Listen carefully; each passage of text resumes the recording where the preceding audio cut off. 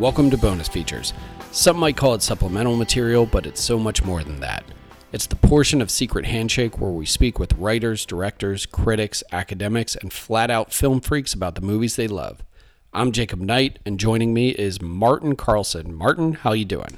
Doing well. Excited to get into this. So, I guess we should explain, since we've been rolling the podcast out and the site out in general, how we came up with this idea, because this is almost, I don't hesitate to say, a podcast until itself, right? Yeah, I think so. That, you know, we were watching one of our early films, and it wasn't part of the original package. And then I think we were watching probably the second or third film in our series, and I believe you said, like, what if we just try to talk to these people? I was pretty high when I said whatever I said. And I think I'd been, you know, we'd all been drinking. I'd been drinking for sure. And that, why not just try to speak to, and not just the classic thing of like, let's just get the director every time, you know? Right. That there are ways to, like you were saying, with film critics and with the writer or people tangentially related to the film we're discussing that week. Or who even just like love the movie or a movie adjacent to it, like, or who made a piece of art that reminds us of what we're talking about. Yeah, exactly. That's, I think, one of the things I love about film in general is just the way when you're talking about a film, you can just go off on these tangents for hours. Yeah. You know, I think it's that kind of mentality, right? Well, it's like the idea that when you're writing or talking about movies, you're writing and talking about everything. Like, you can literally tie it back to all of life, which is pretentious as fuck to say, but like, that's true. It's true. And that's kind of what this portion of Secret Handshake is based off of, is the fact that it's like, oh man, this person would probably love this movie. Let's see if we can talk to them about it. Yeah. Or just, you know, watching the film for that week, just saying, what is a theme that keeps coming up, and how do we think outside the box sometimes? Sometimes that's by necessity, where it's like, oh, I'd love to talk to Paul Schrader, you know, about Rolling Thunder. Good luck. But at the same time, it can be so much more interesting than that kind of one-to-one of, let's talk to the filmmaker themselves. Sure. And for instance, for this week, for Rolling Thunder, we don't talk to any of the filmmakers. We talk to Joe Lansdale. Yes. Who I think we should explain. Okay, so we had an interview actually all lined up for week one. And due to unfortunate circumstances, she fell through. Yeah. And I had another one I wanted to do. And you had another one, and that one just didn't respond. So that was a bummer. So I kind of threw a Hail Mary out there and went to Joe Lansdale, the king of Texan mojo storytelling, because I was like, well, we love Cold in July. It came up many times we're watching Rolling Thunder. Yeah, and we even mentioned it in the Rolling Thunder episode. So it was like, could we talk to Joe Lansdale? He's, I mean, let's face it, possibly the greatest Texan genre author of all time. He and Robert E. Howard. Yeah. Oh, good pull on that one. Yeah. But no, I think there's a lot of crossover between the two writers too, besides Texas.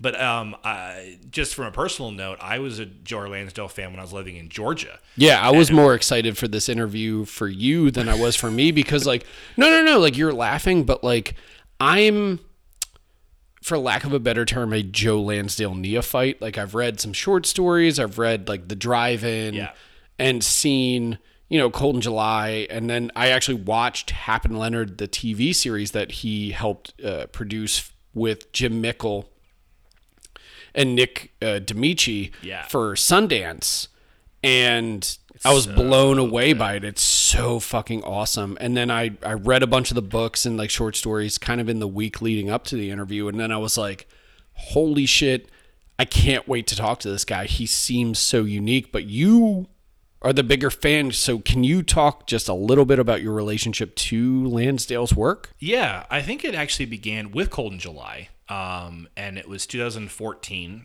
and I'd already seen BUBBA HO-TEP at that point, but it was more like I considered that a Don Coscarelli film. Like, I was coming in that direction. I'd seen that too, and I really like it myself. And it's awesome, but I had never considered... Also, Incident on and Off a Mountain Road, which Coscarelli made for Masters of Horror. Which I'd also seen, but because of Coscarelli.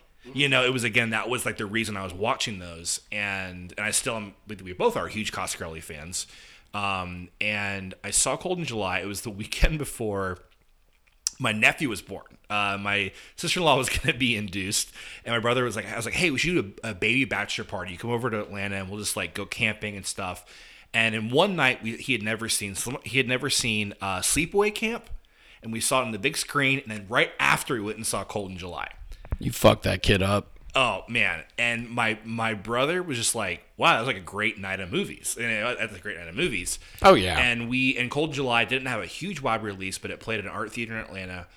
And we both walked out. I was like, well, that's one of the best movies I've seen in a long time. Yeah. And immediately after that, I just did my normal, like, IMDb and then just, Wikipedia and Googling. And I said, oh, this Joe Lansdale guy, like, writes a lot of stuff that I love. Like, I should just read everything he's done, a lot of it. So the first thing I did was Drive In, like you talked about, which is just fucking great. Like, and is a big part of our conversation with him. And he really gets into it. And then from that, I just watched more interviews with him, and I read a number of the HAP Leonard series before the show came out, and like Savage Season and Mucho Mojo, like the first couple, and then a lot of his short stories, like his short story collection, Writers of the Purple Rage, which is just like fucking really great title for a short story collection. And, he's spoken about, we get into this in the interview, of just, really not using an outline when he writes, and he has this fresh, alive kind of style, and can get really fucking batshit crazy, and, beyond genre, just what's the story he wants to tell. And anything can happen when he writes. And I had already fallen in love with Austin in Texas. So I'd visited here for South by, and it was that wildness of the Texas Chainsaw feel, the feel of anything can happen, and the craziness of, he has that 70s Texas vibe and 80s Texas vibe to everything he writes. It's just colored by that.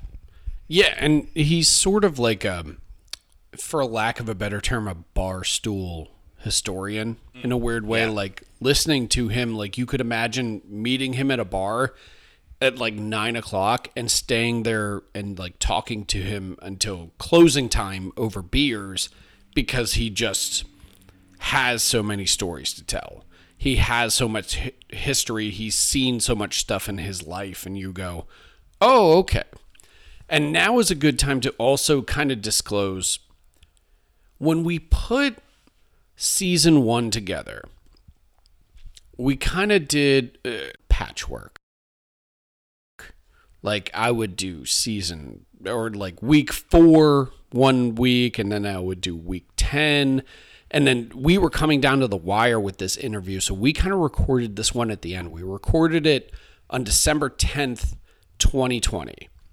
Like, one of the last ones that I did. And we're going to talk about a few things in the episode that, like, are kind of down the line in other, like, of our main episodes, let's say. Like, we talk about Vietnam a whole bunch, which is without, I guess, realizing it when we made our picks for season 1, like, we kind of, a theme emerged. Yeah, absolutely. To where we were talking a lot about the Vietnam War, how that had a psychic, like, kind of traumatic effect on America and the art afterwards.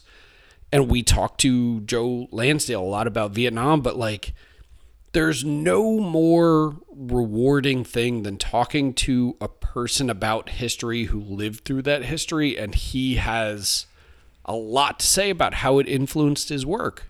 And not just lived through it, but, like, it was directly affected his life. And not in a way that, I mean, both our parents lived through that era. Yeah. But someone who really has a lot to say. And it's great. A very unique perspective. Yeah. So, but enough from us. Yeah. Nobody's here to listen to us talk. They're here to listen to Joe Lansdale talk. So let's just get into it. Here is 80 plus minutes of uncut, uncensored, unrivaled Joe R. Lansdale. Hello. Hello. Sorry, I had some technical difficulties. The first time I used Zoom, my computer like literally exploded in flames. I had no idea what I was doing. So I had like a surge or something, and I couldn't. The internet went. I went, oh hell! But it just lasted a moment, and then I was back. I think like the weather must have acted funny or something. How are you guys? Doing awesome. I'm Martin. Martin Carlson. I'm Martin. I'm Jacob. How are you, Joe? Hi, Jacob.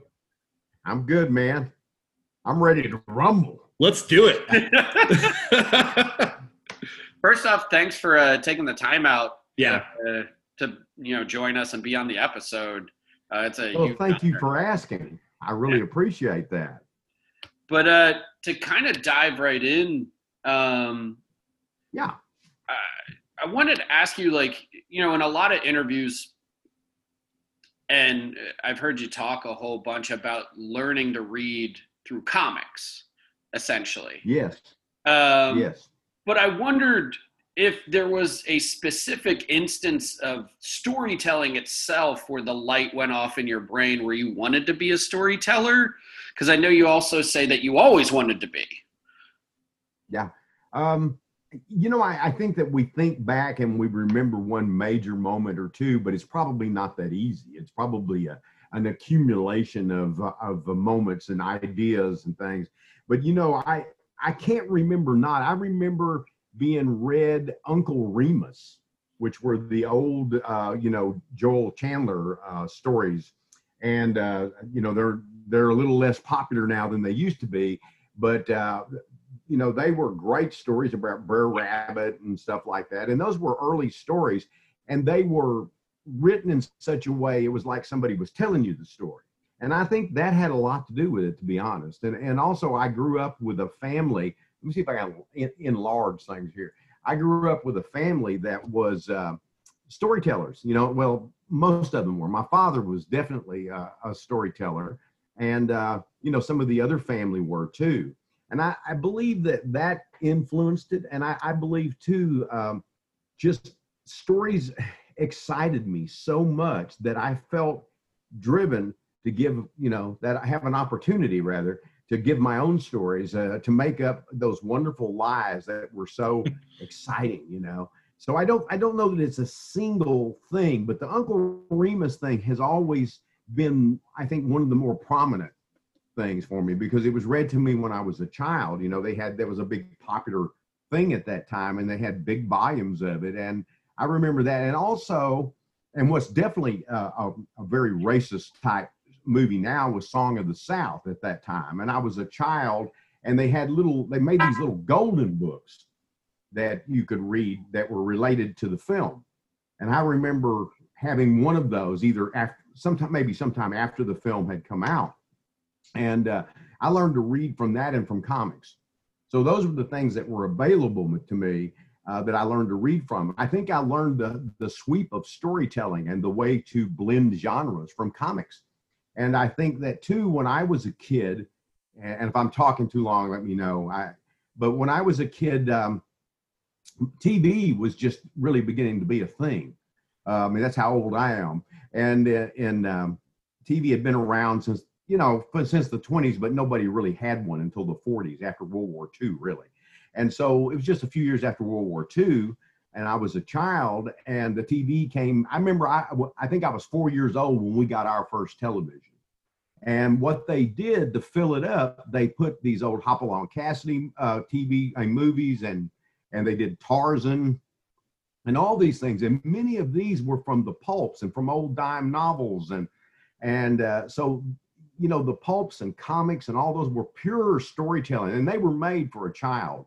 And frankly, at 4 years old, I was pretty damn precocious. So I sort of absorbed all of that stuff. But I've always said, and I've always given credit to comics, Joel Chandler Harris with the Brer Rabbit stories and so on, and the old television, the early television, movies that were brought in from, you know, they were looking for anything to fill the space, because it used to go off in the afternoon, and then it would go off at 9 at 10:30. And then they started adding stuff in the afternoon. And then somebody came up, Steve Allen came up with the Tonight Show. And so they added that in. And then they thought, well, why don't we have a movie? Because used to it all cut off, you know, you had nothing, just this little, you know, it was a picture. It was what they called an Indian head. Yeah, and it was a Native American. Yeah, you know, or sometimes it was the flag waving and they were playing the Star Spangled Banner. You know, it was that sort of thing, and it was over. And then they just went blank. And it started back sometime in the morning, and then it would, you know, gradually over time filled up all those spaces. And then they started having what they called the late movie. Then they had the late show. And so gradually they began to add those things. And sometimes when the late show, they would show monster films, and they would show the old Universal films. So I would stay up when I was supposed to be going to school the next day. I would sneak in and watch them. And I think my mother and father were both pretty lenient about it. I think they both realized that there was something going on with me that was different than what was going on with, you know, maybe some other kids. What was your favorite Universal monster? Just I was going to ask the same thing. Wolfman. Wolfman? The Wolfman. That still is. Martin and I jumped on because it's really the Jekyll Hyde story, you know, and or let's just say the Jekyll Hyde's the Wolfman story. It's the shapeshifter idea that one moment you're normal and the next moment you're not so damn normal. And you know, it was highly appealing to me. I loved all of the Universal monsters. A few years back, I watched Dracula for the first time in quite a few years, and I found it just boring and slow. And I was surprised at how much culture has changed and how we perceive things, because that was one of the creepiest things I'd ever seen when I was a child, you know. But Lon Chaney Jr. still works for me, because the difference with him is that there's that personal feeling of, here's a good guy that's been screwed over by this curse, you know, and y'all, you know, you feel somewhat sympathy for, of course, for the Frankenstein monster. Dracula, I was always one of those guys that identified with the people that were going to kill Dracula. I was never one of those that wanted to be the vampire, and the only one I ever thought, wow, if I could ever act, I would play the Wolfman, and that was because of Lon Chaney Jr. All right. Yeah, I real quick about comic books too. I was thinking about Batman and Son, the animated film that you wrote, and I remember just already being a fan of your work, and I am also a huge Batman fan, and I rented the episode without knowing. So how cool was it to kind of come to Batman as a comic reader from when you're younger? Oh, there you go. Damn cool. It was damn cool, you know. Batman's really important to me. My son once wrote an article about me, and he said, my dad's Batman. And the reason for that is that when I was young, because of reading Batman comics, I became interested in so many different things, because Batman had this incredible array of interest and studies, because, you know, he did chemistry and astronomy, and he could box and he could wrestle. He knew some judo, jiu-jitsu, you know, karate and things like that. And I thought, that's the guy I want to be. I want to be that guy that knows every damn thing. And turned out I couldn't do that. But I could do martial arts, and I became, you know, I'm in the United States Martial Arts Hall of Fame and the International Martial Arts Hall of Fame. So I did embrace that. I still teach, although I haven't been able to because of the virus. You know, this isn't just my native good looks. And but I did that, and I did try to learn chemistry and things like that, but I didn't have the real knack for doing it. But as a child, I knew a lot about all kinds of things, you know, astronomy and things of that nature, because I read those little golden books, you know. So for my age, I was very, you know, knowledgeable, but it gave me this thirst for knowledge, and that stayed with me. Even if I couldn't master all of these things that Bruce Wayne and Batman, you know, did, it really did change me in a fundamental way. And I think it made me somewhat of the person I am today. And in the same way, I've always had this thing for the underdog, having been one myself. And we lived in this little town. About that time, I was born in a slightly bigger town. We lived in a town that's about 150 people. I think it's booming at 450 now. But I lived there, and we wanted to be Batman. I wanted to be Batman, and my nephew, who was really about my age, because my brother was 17 when I was born. And he and I would be Batman and Robin. My mom made us suits, made us outfits. I had the Batman. I looked a little bit like a tired German Shepherd because my little ears. And so I remember waking up and finding out that the Mount Enterprise Bank had been robbed. And I said, well, damn, I didn't even get to get my suit. And, where was the bat signal? I realized that wasn't going to be my career arc. And I've tried to write and draw comics, and I became fascinated with trying to do that. And I was like, at 4 years old, I was like an amazing artist that was still the same at 9 years old and still the same at 15. So I peaked quick. And so I never got any better, but the storytelling, I did get better at that. And I was drawn to it. I was excited by it. And as time went on, I became more and more excited by it. And when I began to read Edgar Rice Burroughs, that really gave me this feeling of color and sweep of planetary, adventures. And it seemed real to me. And when I was I guess 11 or so, when I began to read those, and I was reading Jack London and Rudyard Kipling and Mark Twain, all that stuff. So those are where all my storytelling comes from. It's not a single source, films and TV, of course, added to it.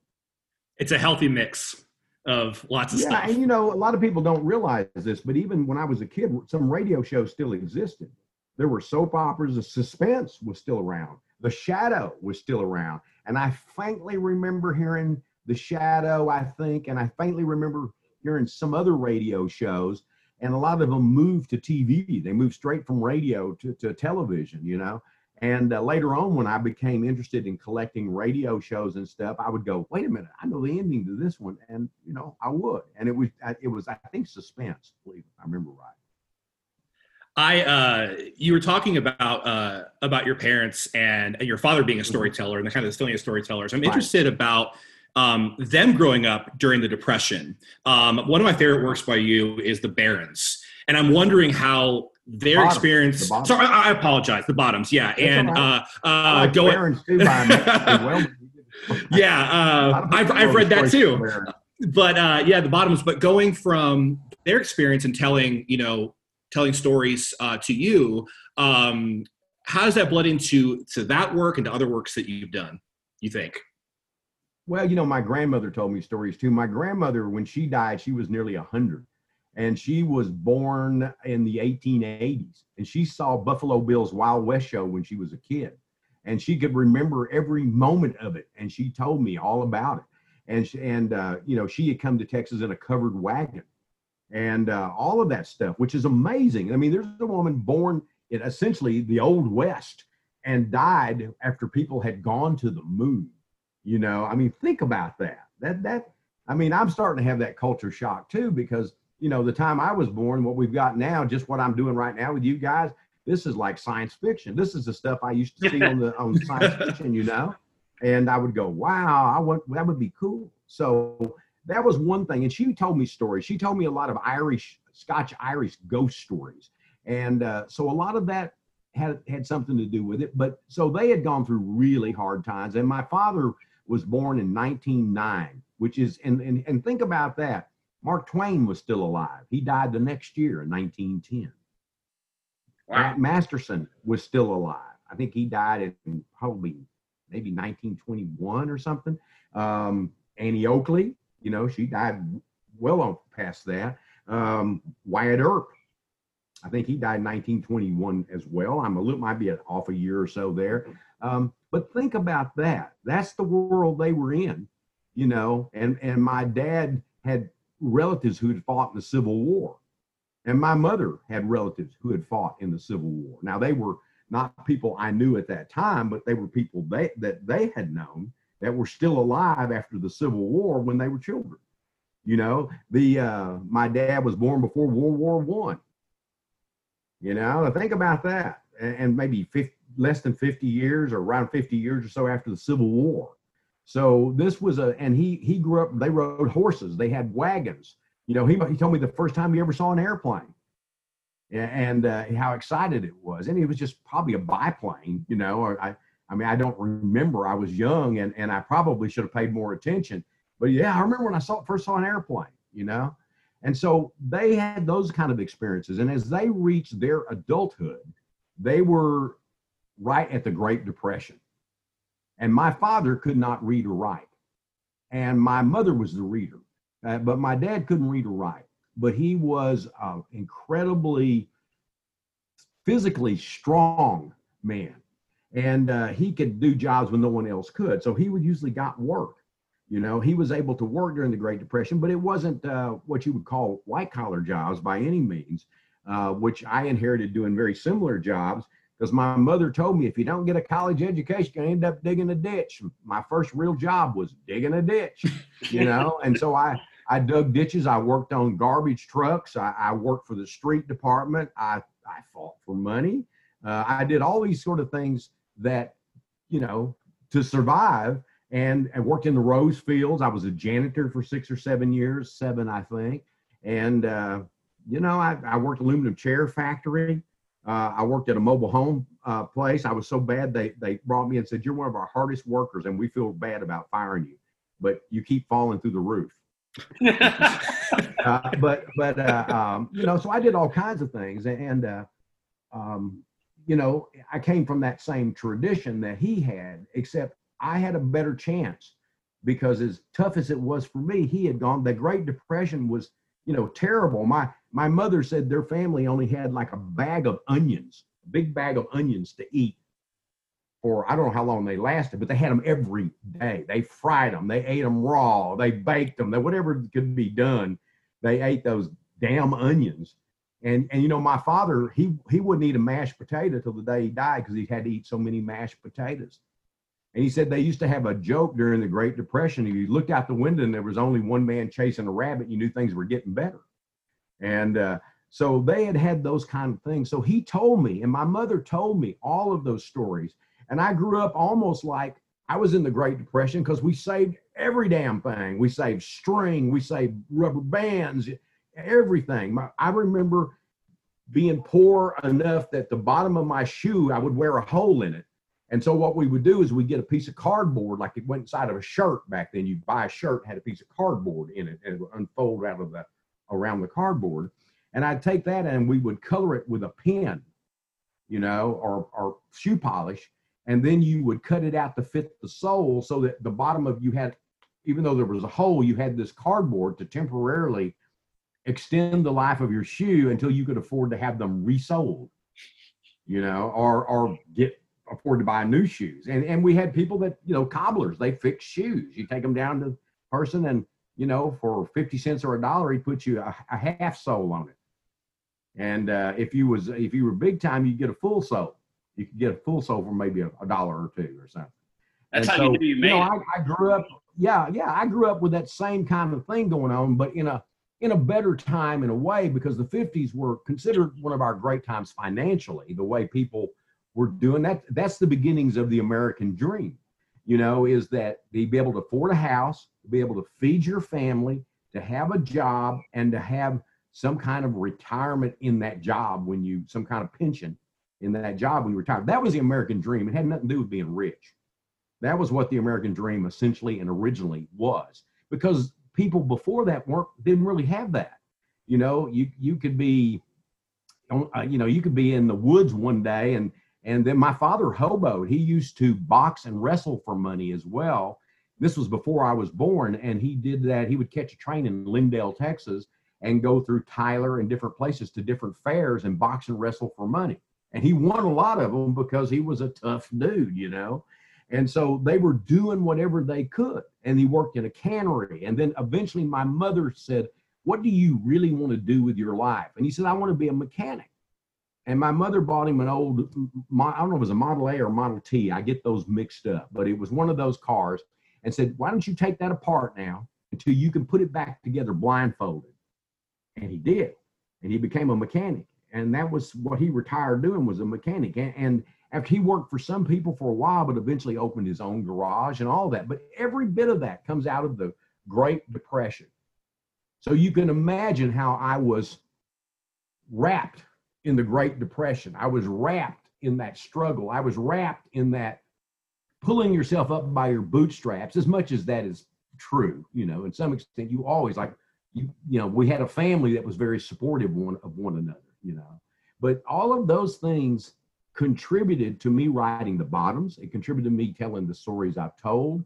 And I know I'm probably filling up a lot of stuff here, but it's not an easy answer, but it's a little bit more complex than that.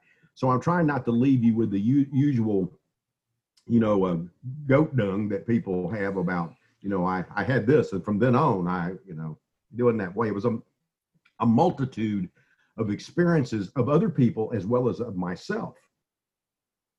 But that's sort of like your writing never left the working and the poor class, let's say, behind, because, like, you know, Hap and Leonard are in the rose fields. Yeah. And they're doing I was Hap. Yeah, that's what I mean. Like, they're doing jobs that you were doing and stuff at the same time. And that's kind of what makes your work uniquely Joe Lansdale, is that it's always concerned with individuals. Yeah, I mean, you know, I've written some things that I consider unrelated to my own life. I mean, in a way, Batman, but in another way, you know, as I was telling you, my connection to Batman, but there's certainly things I've done that aren't related, but the bulk of my work, the best of my work, comes from a source of my own life, my own experience, and the lives and experiences of people close to me, kin to me, or close to me. So I borrowed from all of those different things, you know, and like Hap, I was a civil rights guy in the South, not a popular position. I'm an atheist, not a popular position. I was an anti-Vietnam War resistor, not a popular position. And in fact, I was drafted and refused to go, and they told me to get ready to go to prison like Hap. So I went home, and they think they gave me a week or two. I don't remember. And I was catch bus in Tyler again to go back to Dallas for them to, I guess, send me to prison or whatever they were going to do. And so I went home and I said, well, get my stuff together, which is pretty much pocket change and my wallet. I'm out, you know. That was it. And so I went back, and they said, have you changed your mind? And I said, no, sir, I'm not changing my mind. My number was 28. I'd been drafted. I'd been asked to step forward for induction, and I had refused all of that. They brought me back thinking maybe I would do it. I told them, no, I'm not. I said, I'm not, and I'm not a conscientious objector. In the TV show, they make Hap a conscientious objector, which I object to, because he's not. What he is, he was an anti-Vietnam War rejecter. You know, he didn't like that war. And they asked me, would you have fought in World War II? And I said, yeah. I said, I might have been the first in line, you know. But I said, I'm not doing this because it's not about coward. You can do what the hell you want. And I'm not running. I'm not trying to go to Canada. I'm not, take me on, lock me up, put me in prison. I know how long it is. It's 18 months. I think they called it 2 years, but it's actually 18 months. And they had me take, you know, a test, and they said, man, you're officer material. I said, no, you're not going to pull that one on me. I'm not. I'm standing by my conviction. Also, I was young, and I was idealistic, you know, too. And they said, well, go in and see our psychiatrist. So I went in, and I was in there 5 or 10 minutes, and they gave me a 1Y and sent me home. And I was stunned all the way home. And 1Y means unfit for military service. They didn't think I would do something I didn't believe I should do, you know. So that was it. But in that way, Hap and I are similar, except he ended up going to prison. And I knew some people that had gone to prison. So, you know, I borrowed this and that for that character. And Leonard was made up of a lot of different people that I worked with in the rose fields and that I knew, and civil rights things, you know, stuff like that. And, you know, so it comes out of my own life, as you were saying. Yeah, it's. I'm sorry, Jacob. You want to say something? No, you go. No, I was going to say it's interesting that in this podcast we've watched 2 films, Cutter's Way and Rolling Thunder, and Vietnam has become this theme in a lot of and people who went and people who didn't go, and especially I think with Hap and Leonard, for me, reading Mucho Mojo about 10 years ago when I first read it, that was like the main source of contention, was this kind of underlying, for me, tension of one person went and one person stayed, and how their lives kind of diverged, but they also both ended up in the roast field. Yeah, my brother was 17 years older than me, and he retired a captain in the military. So we had a totally different viewpoint about Vietnam, you know. So that some of that is in Leonard, you know, and I had another friend and cousins, and some of them is in they're in Leonard, and some of them went because they, you know, as I always felt too, I knew people that went not because they believed in it, but because they were scared to say no. They were scared to go to prison. And guess what? I was scared too, you know, and but I've never regretted it. I've always been proud of it. And, you know, I had a civil rights case called Lansdale et al. Versus TJC, which is Tyler Junior College, because I wouldn't cut my hair. And they wouldn't let me in. So I, with a couple of other guys, we had a lawsuit, you know, an injunction actually at first. And that thing went on for years. They had to let us back in. And I only went like a year or so there, then went to University of Texas for a while. Then I never finished college. I dropped out. I couldn't afford it. And I wanted to write so bad that I worked other jobs so I, you know, could be committed to that. But at TJC, we won that lawsuit, and that lawsuit has been used in civil rights cases until this very day. But all of a sudden, people had to let people in the universities, had to let people in the high schools, and especially universities, because people paid for it. And so all over, not just Texas, but primarily at that point in time, you know, you had the right to wear your hair any way you wanted. And we went to court, and they tried to say, you know, that we weren't very smart, and we were like, you know, the people that wore their hair, and I was on the dean's list. So, you know, that didn't work. And my friend, Paul Harders, who was one of the other guys, was on the dean list. The other was Bobby Hutchinson. I don't remember if he was or not, but it was pretty clear that we weren't idiots. And they wondered, well, why you wear your hair like that? And I said, girls like it, you know. And I was married to my first wife at that time, and she really liked my hair, and I really liked her, you know, because we were both young, and I think that was true. It was a fashion statement at first, but it became a social flag. It became your freak flag. You know, this is what I'm doing. I'm not accepting this. So I'm always having to fight people, literally, because I refused to look like they wanted me to look. I refused to go to Vietnam when I didn't believe in it. I refused to, you know, believe in God when I didn't. I refused to be a conservative and a Republican where I was, you know, when I lived in a place. I'm nothing against people being conservative or Republican. I'm against people trying to make me be one, you know, if I'm not one. And you know, and we don't really have Republicans anymore. We have idiots. But there was a time when it was more distinguishable. You know, you had people you could, oh, I just disagree with them. Now it's different. Now, I'm glad that you brought up your college years, because I was reading another interview that was done with you where you talked about studying anthropology, archaeology, and then the humanities ultimately. And I just wondered if you ever thought that you were bringing those interests to your fiction, because there's times where you almost feel like a fictional anthropologist or archaeologist at times. I feel like I am one, you know, and what happened is I read tons of archaeology books and anthropology books and sociology books and psychology books. And I was in a very, very social arena at that time because all this was going on. And I had always had the idea that I wasn't going to the university for my job. I was going to make my life wiser and better. Sure. See, I believe that's what college is for. I think it's been distorted. It's always, the job is certainly part of it. I mean, you know, you earn a degree and you get a job, but I always thought it wasn't about being rich. I never thought I was going to be a rich anthropologist, you know. But I liked anthropology because it tied in somehow with that insightful thinking. And when I started to write, which I started wanting to write when I was a child, so I never lost that. I was looking for something to do until I could afford to write full time.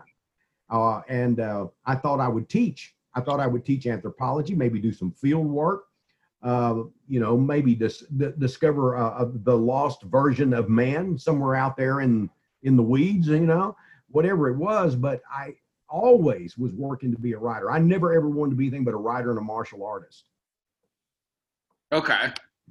and that's what I was doing, and so yeah, the anthropology. And if you look at that era, I mean, a lot of the writers that influenced me, even if I'm writing crime fiction, were people that were writing about social issues and were dealing with social issues. Even Vonnegut dealt with those things, and there were tons of others that did, and there were lots of short story writers in science fiction in the late 60s, early 70s that were part of the new wave, like Philip Jose Farmer and Harlan Ellison and people like that. They were all dealing with those same things. So that sort of transformed me from just wanting to be an adventure writer to being somebody who could do that if I wanted to, but could also write stories with other elements. That doesn't mean I sit down every time and feel I need to do that, but it means that I can do it and that I frequently have done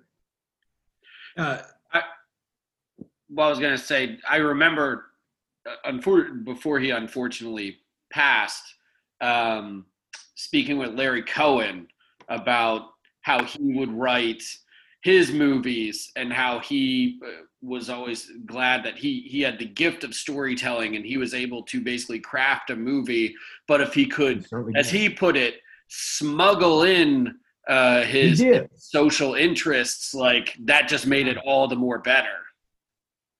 Yes, one of my favorite directors is John Sayles, and John Sayles did that in nearly all of his work, yeah. And he's been a big influence on me because his films and his fiction as well, even though we write about different things in many ways, but we don't always. And in another way, we all are interested in social issues. I think we're all interested in how things affected us of that generation.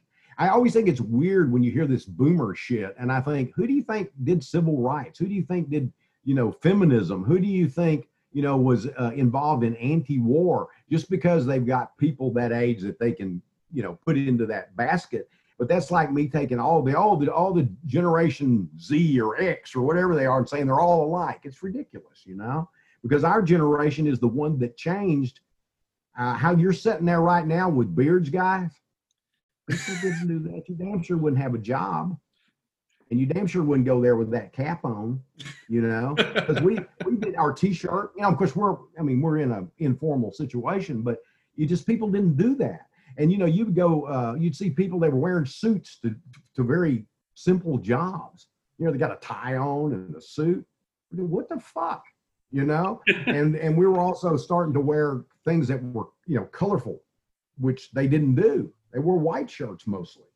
Elvis, he'd come on with a pink shirt and people go, oh my God, and a pink Cadillac. What is wrong with this guy? And these are the guys that changed us, Elvis and Johnny Cash and Jerry Lee Lewis in some ways, and then you got the Beatles and, you got so on and so on. The culture was changing from the 50s. The 60s were just the 50s on fire. That's all it was. The 60s were the 50s on fire.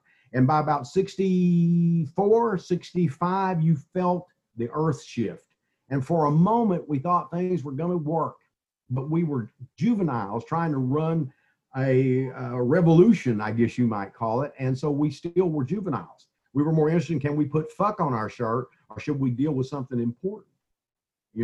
And then in 1968, you had the Manson murders, you had Martin Luther King, Bobby Kennedy, all of this stuff. Already had John Kennedy, and you just had this collapse of this optimism that had been there, which I write about in Savage Season, actually. See, Savage Season is secretly my book about the 60s and about the collapse of idealism, and but I wanted to say, well, I like all these other entertaining gold medal books as well. So is there a way to, put the John D. McDonnells and James Cain and all these people in with, the 1960s and the early 1970s and the Vietnam War and so on. Yeah, I spent a lot of, not to get too far off on like a tangent or anything, but I spent a lot of I just did, so you're welcome to. No, that's fine. But I spent a lot of the quarantine reading the Travis McGee novels, John D. McDonnell. Yeah. You just bring him up. And I didn't realize until I actually sat down with them, because they're such short books. You can rip through them, like 3 of them in like a week, because they're like 170 pages. But they're all such interesting encapsulations of like what that time period was like and how he was. He had to essentially. And he was of a different school in a way. He was of that old, Playboy culture, the Playboy magazine culture. He was always having sex with women as if that was going to make them wiser and straighten them out, which was always something I found kind of like, ooh, it's a little icky. Not good. This guy is interesting. And what I loved about McDonald is that he had ideas that even if I agreed or disagreed with him, he was brave enough to incorporate those into his stories. And I loved those stories. And I loved his standalones even more than his series. And I love those things. And they really were, they're unusual in that they're not of their time, they're about their time. Right. And a lot of things you find are of their time, and they're, you pass over them. But other things like Raymond Chandler is still, he's about that time. He's not of his time. He transcends that. It doesn't matter if things change. It doesn't matter if now we have the Me Too generation and we have all these different things that changes. His is a true capsule in time. It's like a history lesson as well as a great story. And then there's others that wrote things in that time, and you just wince, when you read them, because they're not really telling you anything about that time. And I don't believe fiction has to agree with me either. It doesn't have to be agreeable with everything I believe. It has to be fascinating and interesting. I mean, I'm not going to read a Ku Klux Klan novel that's pro-Klan. I mean, that's not going to happen. But if I have a novel that's about the Klan, even if they're like people that are not particularly wonderful, but that's not his point. That's the characters in the story. I'm not offended by that. I'm not offended by language. I'm not offended by any of that. It has to have purpose. And the problem with social issues, as soon as you start putting limitations on what you can say, what you can discuss, it's not about social issues anymore. It's about political correctness gone crazy. And I'm not an anti-political correct in many ways. I think some people say I'm not politically correct just so they can be an asshole. Yeah. But there are other people, political correctness can get so out of hand. It's like everybody's splicing everything you say, everything. Oh, that's anti-feminist. That's racist. And you know what? Call somebody on it if it is. But a lot of times when you're writing a novel and you're writing about a character that is a racist, doesn't make you one. I mean, the Hap and Leonard novels, I can't think of novels or the Bobbas which are more anti-racist.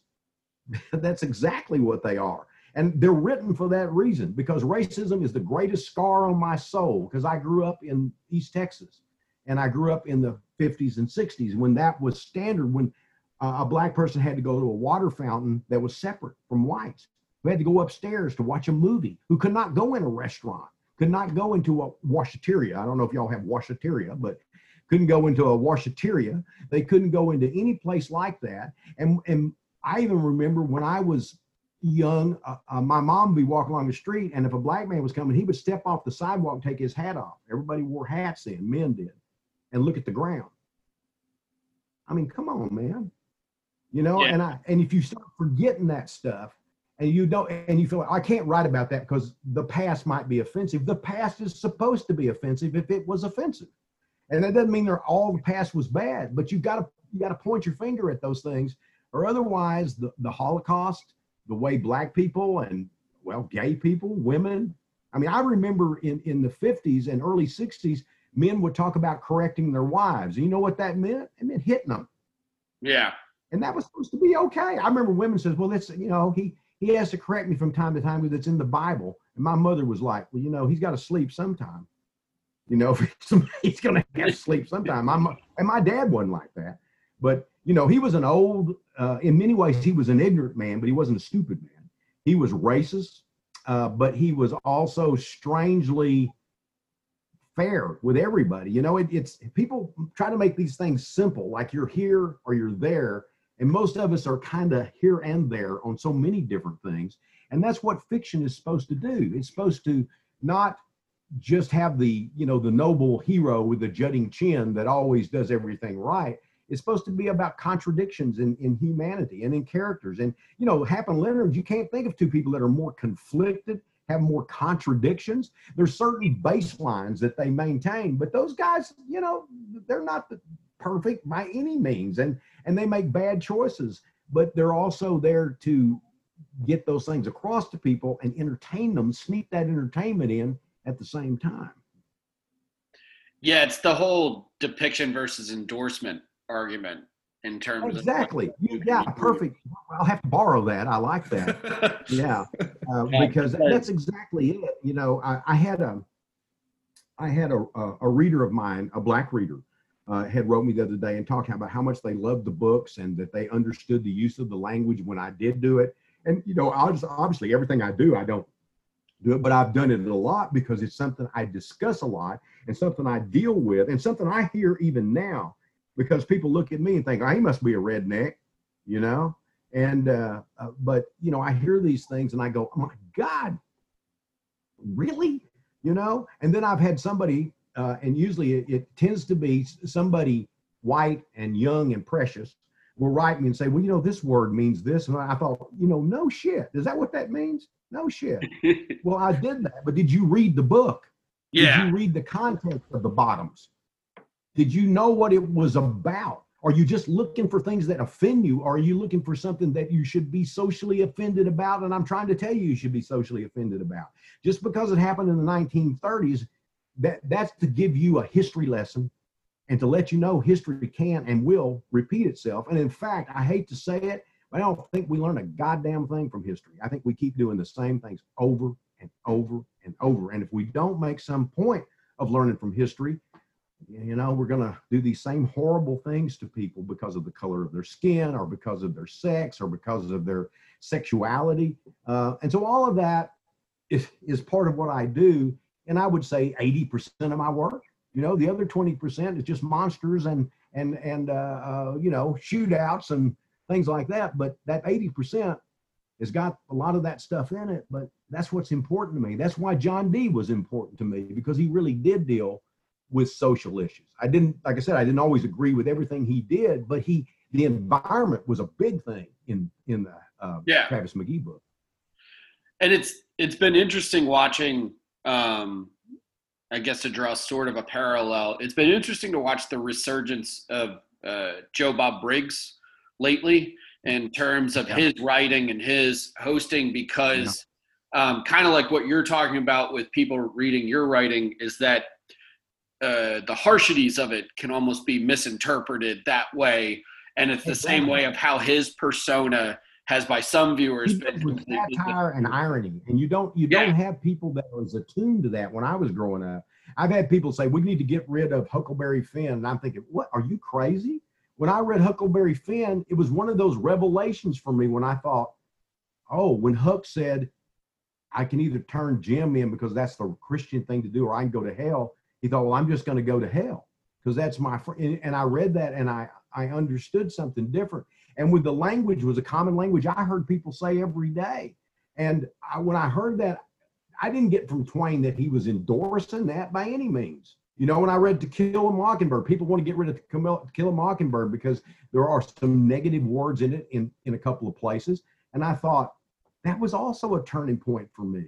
And then people can say, but yes, that's not the Black experience. But you know what?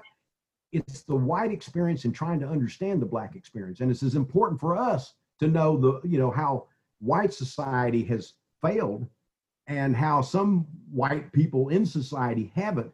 And those books are two that, just off the top of my head that do it. But that don't mean I don't read, The Invisible Man and get other perspectives and, Ralph Ellison and things like that. I do, because you should have a well-rounded viewpoint. But the idea that somebody got their feelings hurt without understanding what the book was about, it's not like it's the Turner Diaries.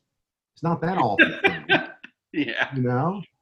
Right? I mean, it's not trying to endorse that by any means. So I don't understand where people are coming from in those manners, Go ahead, Jacob. Well, no, it was just, it's also fascinating to me to watch people isolate those incidents and make them suddenly who that artist is, to where then you go through the history, again, not to bring up Joe Bob Briggs, but to watch him kind of getting some hot water over jokes that he's told and stuff. And people call him anti-gay and anti-feminist and all these things. And then you sit there and you go, yeah, but he was the guy, he brought us Frank Henenlotter. Yeah, Joe Bob Briggs is a character that is a satire of rednecks and things like that. The real guy's name is John Bloom. Yeah, he's and he couldn't be more erudite than him, you know. So it's a ridiculous thing when it's so obvious what he's doing. I mean, do you think anybody acts that stupid on purpose if they're not stupid? I mean, he's doing redneck in the way that I grew up. When I read him in the Dallas Morning News, or as he called it, the Dallas Boring News, I got it instantly. Exactly what he was doing. And he was also looking at movies and saying, you know, some of these movies aren't very good, but there's some sort of soul in them. There's some sort of, you know, real artistry on 15 cents. You know, if you watch the Brother from Another Planet with John Sayles, God, what did he do that on? Like he must have had like, you know, $5 and a free lunch or something. Because, but it's great. It's great. And it's about being an outsider. And in some cases about being a black outsider, you know, and he did this on very, very little. And so those kinds of movies can be, and also they sometimes just address those hormonal issues that young people are dealing with and trying to understand. And they address that moment when you step outside living in your parents' basement and you're starting to go, I can drive to the drive-in, because we could then. I can go to the drive-in, or I can go to the movies, or I can get this video or whatever it is, and I can have this experience that really is raw. It doesn't mean that I myself have decided I'm going to go out and put the chainsaw to people, you know? Yeah, one of my favorite, the first thing I ever read that you had written was The Drive-In. That began as a nonfiction piece, if I'm not mistaken. Is that correct? Can you talk about how that kind of transformed and like how it kind of your experience over time bled into that?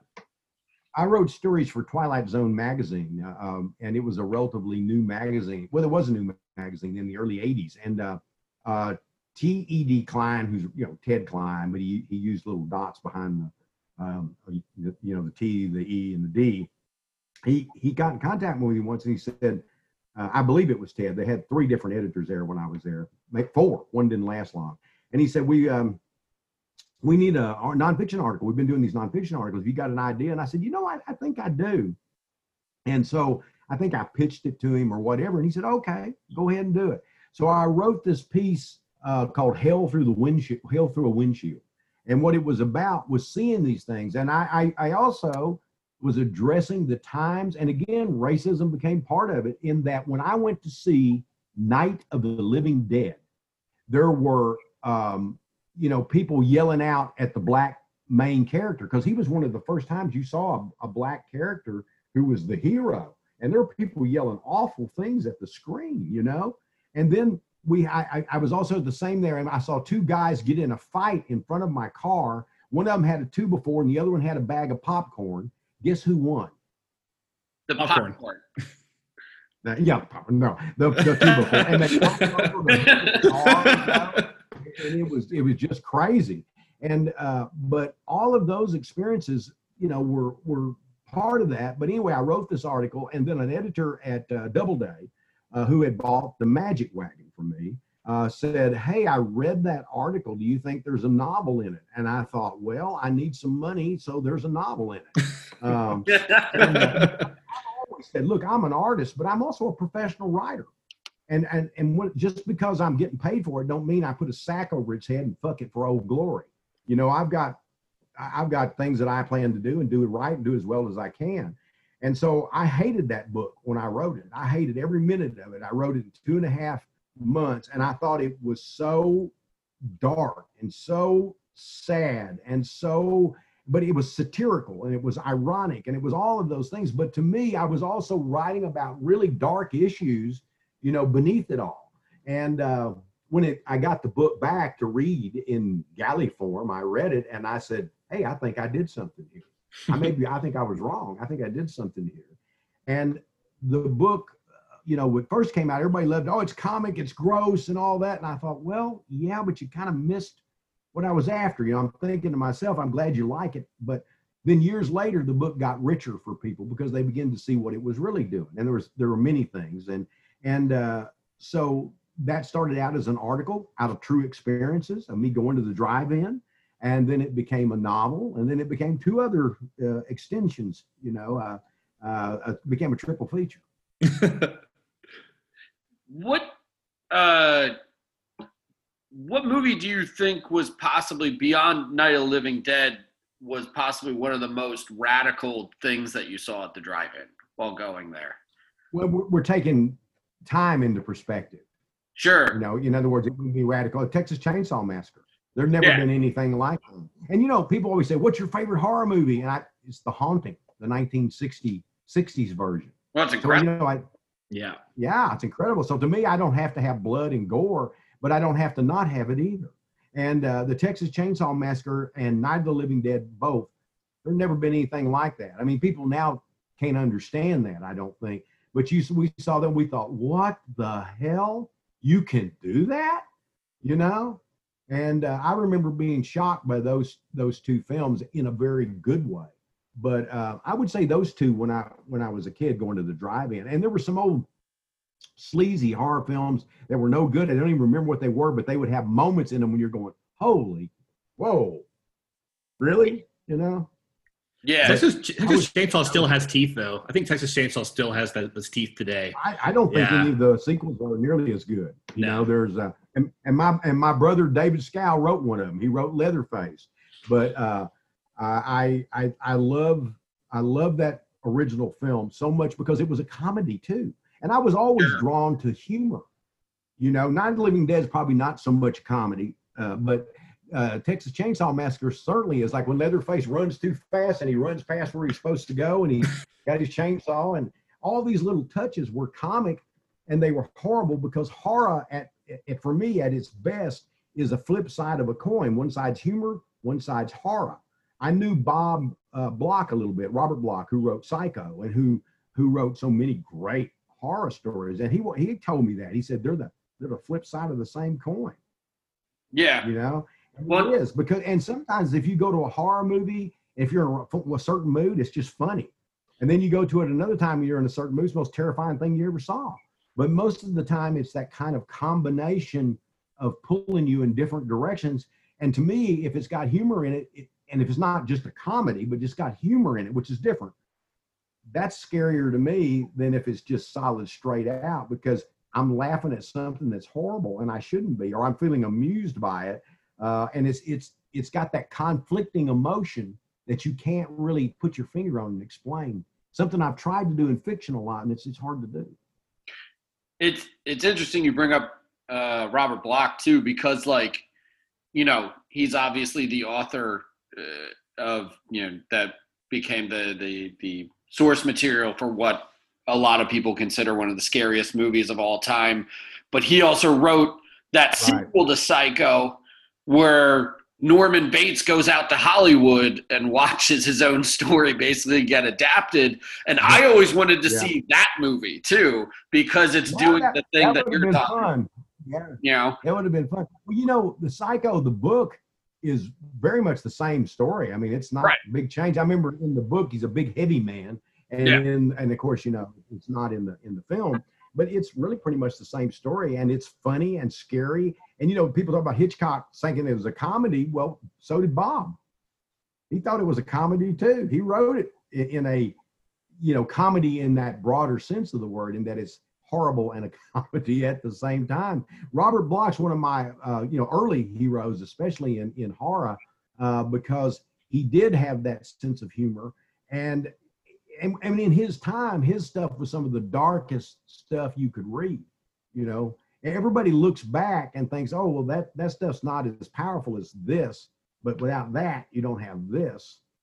Oh, sure. And I like all of it. I like The Haunting is one of my favorite films, and The Haunting of Hill House is one of my favorite novels, and it's nowhere near, it's miles away from Texas Chainsaw Massacre.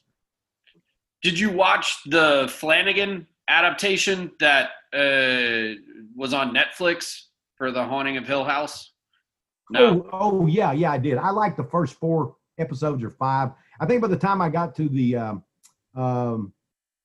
I guess the funeral, You know, when they were there, I kind of lost it after that. And I thought the ending, everybody's trying to crank out some kind of different ending. And I think they should have stuck a little more with the book and made some of the changes that they made early on. I thought that the bent neck woman and the guy that flew, I thought that was some scary crap. Yeah. But after it went on a little bit, it kind of lost its juice for me. I wanted to like it more than I did, but I didn't hate it.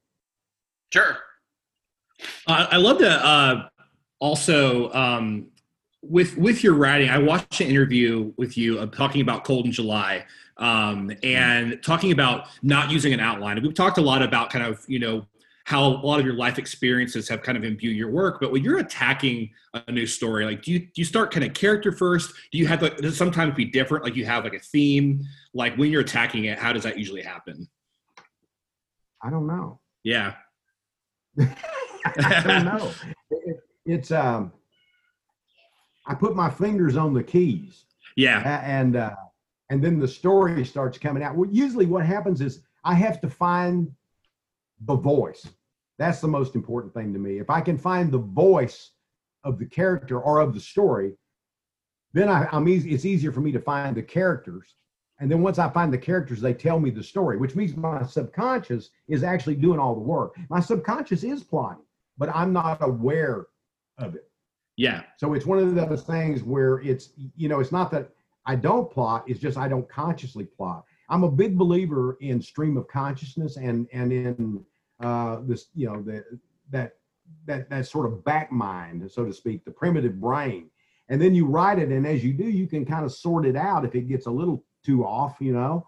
But I write one draft generally, but I say that, but generally I polish every day. So there's no telling how many times I've redrafted 3 to 5 pages, which is my usual amount. Some days I might get 10 or 15, 20 pages even, but it's nearly always in 3 hours, no matter what. If I get 3 pages, it may be 3 hours. If I get 20, it's probably 3 hours. Because sometimes I sit down, it's just bam, it just goes, you know. And when I get into that groove, I'm not really aware of what time it is or how, but it nearly always is 3 hours. And that's so weird. I love that. I love too. Like, I think for what a lot of your work is an unpredictability often. You know, I think of all the left turns that Cold in July takes.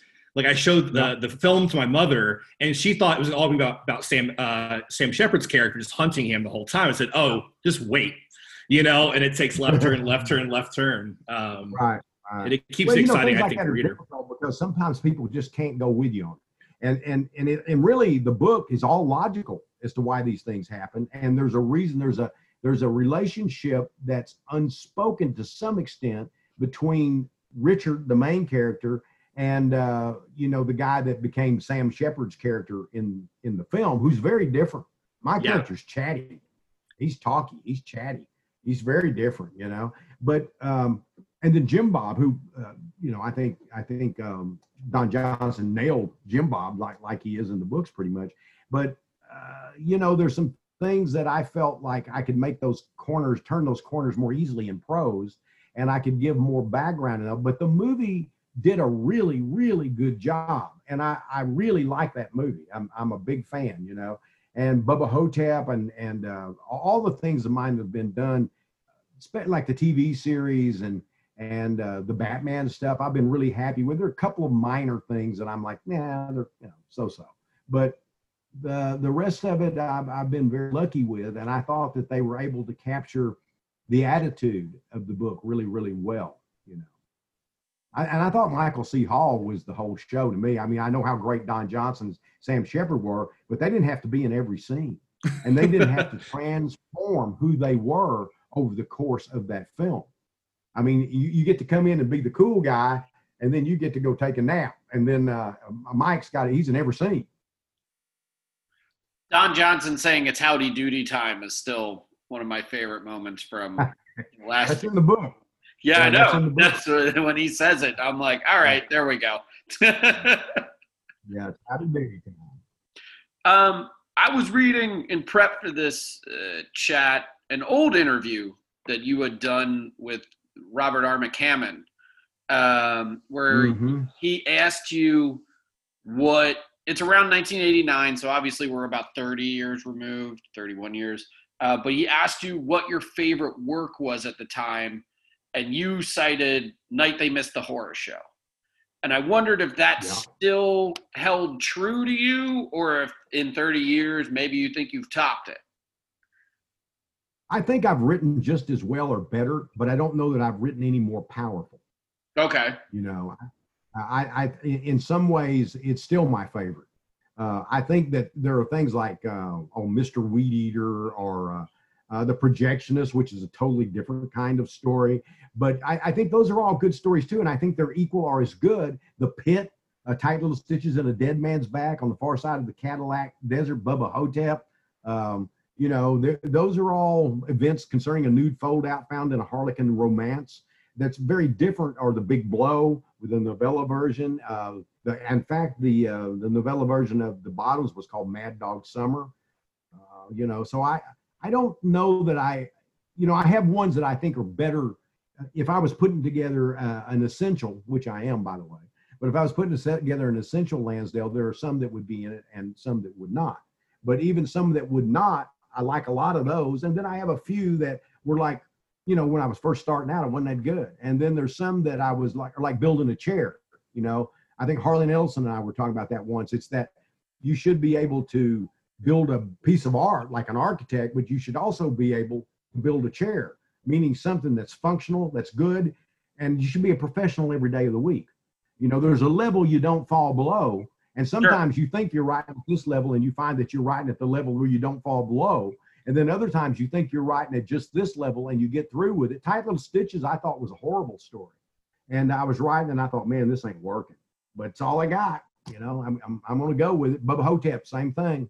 You know, and I was actually fixing to withdraw Bubba Ho-Tep. We were doing it by mail then, and I thought about it, and I thought, man, I think I missed the boat. I'm going to write them, and I got an acceptance letter saying it was their favorite in the book, and then immediately I realized, yeah, they're right. It's really good. I'm curious about that though, because it's really difficult when you're creating anything to be self-critical, let's say. And I just wonder, how do you gauge the level? How do you know that you fell below the level? Or is it just a gut? I know that having done it now for 47 years, having been published for 47 years and been doing it all my life since I was 4, you know, trying to write comic books and whatever, that I have learned that there's a level I don't fall below. Now, if I get to be 80 and 90 and forget, you know, what kind of soup I'm eating, I may have to quit because I may not have that level anymore. But there's a level that generally I don't fall below. There's a professional level that you're going to be able to read it and go, that's a professional story. It may not be my favorite. I may not even like it, but it's not like, you know, he put, you know, a newspaper in the bird cage and put ink on the canary's feet and said, scratch me a story. I mean, I actually worked on it. And I never write anything with the idea that I'm writing a pile of horse shit. You know, I never do that. I always think I'm writing the best I can. And sometimes, like when you're working like with Batman, the animated series, you have certain limitations because you have, and that doesn't mean it's good or bad. I'm just talking about you're working within the limitations of the character. You know, the character suddenly shouldn't be doing things that character doesn't do. And unless you have some thematic idea about that, and you have to understand you have a time limit when you're writing for, you know, animation or film or comic books, you have a page limit. So that within itself is a different construct, and it changes the way you have to look at that story than if you're writing prose. You know, because prose, they don't really tell me how long a novel's got to be. I mean, if it's too short, then it's not a novel. But other than that, it can be longer. It can be, you know, it can be, well, some of my novels are 30,000 words. They're like novellas, like The Magic Wagon and The Drive-In 2, I think. Cold in July is not that long. No. It's probably a little longer than that, but it's probably more like 50,000 or something like that. But, you know, most of the stuff I do is you know, short, but every once in a while there'll be a Paradise Sky or my new one, Moon Lake, which are really long, but I never sat down and think, now I'm going to write the big one. I knew Paradise Sky would be big because I just knew I had so much ground I wanted to cover. Mm. It's my favorite. That's my favorite of all my books. Okay. If you ask me what's my favorite book, that's it. That's awesome. It's I'm wondering, we also have been for our podcast is called Secret Handshake, and we're talking about film, and the idea behind that too is it's a film that you make friends through, right? It's like, oh, I think you should see this, or meeting someone who likes a rare film. Do you have a secret handshake film that you've made friends through? Like you've been at a party and dropped a random horror film or? Oh, wow. That's a toughie. I like so many things. And horror is not my main love in some ways. Every time I write in it, I love it. And horror is very important to me and I love it, but it's not my only thing. I think for me, it's kind of like Westerns. And I like, but I don't like one better than the other. I just have a sort of warm feeling for all kinds of Westerns. I'd say Butch Cassidy and the Sundance Kid but it's not like a rarity. It was always an acclaimed film. But that's probably, To Kill a Mockingbird is my favorite film. Casablanca is my second favorite film. And Butch Cassidy's my third favorite film. Then after that, you're getting into Little Big Man. And you're getting into The Shootist. And so, my interest, so when it's not like I don't love horror, it's just that by the time you get to it, it's a little farther down. And my horror is informed by my love of these other things. Otherwise, I actually don't read a whole lot of horror. I do read it, but because it's all just alike to me, or they get into a phase, and we did it too. We weren't immune, but we created certain things that weren't being done in the 80s, that weren't being done that way. And then somebody else comes along and they build on what we did, and they're doing something else. And sometimes I do look and say, well, not only have I done this before, I've done this 2 or 3 times before, but am I doing it well? And but I've written novels. If you look across the board at I think I've got 50 novels. If you count all the novellas and short stories that come up, wordage, it'd be about 100 novels if you were doing all that. But I've written everything that interests me. If you take Fender Lizards, that's a novel about a girl growing up in East Texas, a poor girl growing up in a trailer park. That's what it's about. That's it. And I think it's one of my best books. Jane Goes North is like a high comedy that's dark. And it's just about a woman that is going to, I don't know if you might know about it, but it's about a woman that's going to a wedding that her sister invited her to because her sister doesn't think she'll come. And she's wanting to, well, I'll show them, I'm going to go. But boy, do things go wrong, And so to me, I don't really stop and think of it that way. You might bring up a film and I'd go, oh yeah. What about that film where they're tossing the guy's penis and testicles? What is that one? And they're playing football with it. Street Trash? That's it. That's one I like. I'm friends with the lead character from that movie. I know he was a friend of mine, Mike. I'm friends with the lead actor in that movie, Mike. It's like a random relationship. I've always thought that. For some reason, I couldn't think of the title then. That's that problem with growing older. Titles don't jump to you quite as quickly sometimes. But that one, Street Trash. I remember when, at least back in the 80s, I could bring that one up. And if somebody went, yeah, that's good, I knew I had my people with me. I knew I was in. And not because it's a wonderful, wonderful film, but it's because it's daring. And it's like, you have certain films that during that era that really, and you look at some of them now, they don't hold up. But in that era, nobody was doing that because there was, these videos and people were pumping them out. Well, now you can see anything everywhere, all kinds of things, The Beast Within was one of my favorites. Yeah. I love it. I once went to do for Don Coscarelli, I went to do they were doing a DVD, which I think was about him. I don't remember if it was actually a particular movie, maybe Phantasm, but a bunch of us were talking about Don. And so they brought me out there to do that. Well, the guy picked me up and was driving me over to the place, and I kept looking at this guy. And for some reason, something was said, and I brought up the Beast Within, and he said, yeah, I was a star of that. And he was. He was studio, and I knew I recognized him. I know that's why that was on my mind. He was older, he wasn't a young kid anymore, but I thought, yeah, I love that movie. I really, really, really do. Basket Case, another one, my God, you don't get much more vulgar and crazy than that. And I bet I watched that thing 20 times. Yeah, it's terrific. I think Beast Within has my favorite transformation in movie history. Just like the monster breaking through his skin, and everything just like falling off. Reminds me a little bit of The Fly. You know, later they did The Fly. They have kind of, I like that. And, you know, and one of my friends, when I was starting out, Greg Nicotero, he was starting out. And he went on to do The Walking Dead and all these other things.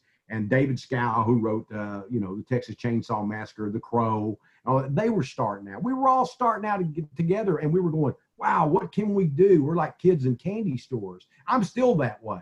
I mean, I wake up every morning when my feet hit the floor, I'm an excited son of a bitch. I'm ready to go to work, and I go in and I get my 3 hours, and I can't wait. I cannot wait. It's not that I don't have some days when it's hard, but most of the time it's not hard because I worked in the rose fields. I did all that stuff. So to me, it's like, people pay me for this. This is great. This is wonderful. Yeah. Well, Joe, I got to thank you for taking the time out to speak with us, man. It's just been nothing but a treat. Yeah. Thank you so much. It's been so fun. I appreciate it. Thank you for having me.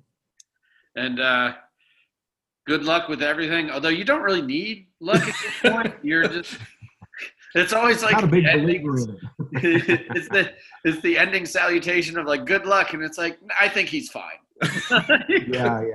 Well, I do believe that there's sometimes being in the right place at the right time sure makes a difference. But I really believe I don't base my career on waiting for luck for that moment. And you're luckier when you produce stuff that people suddenly won't.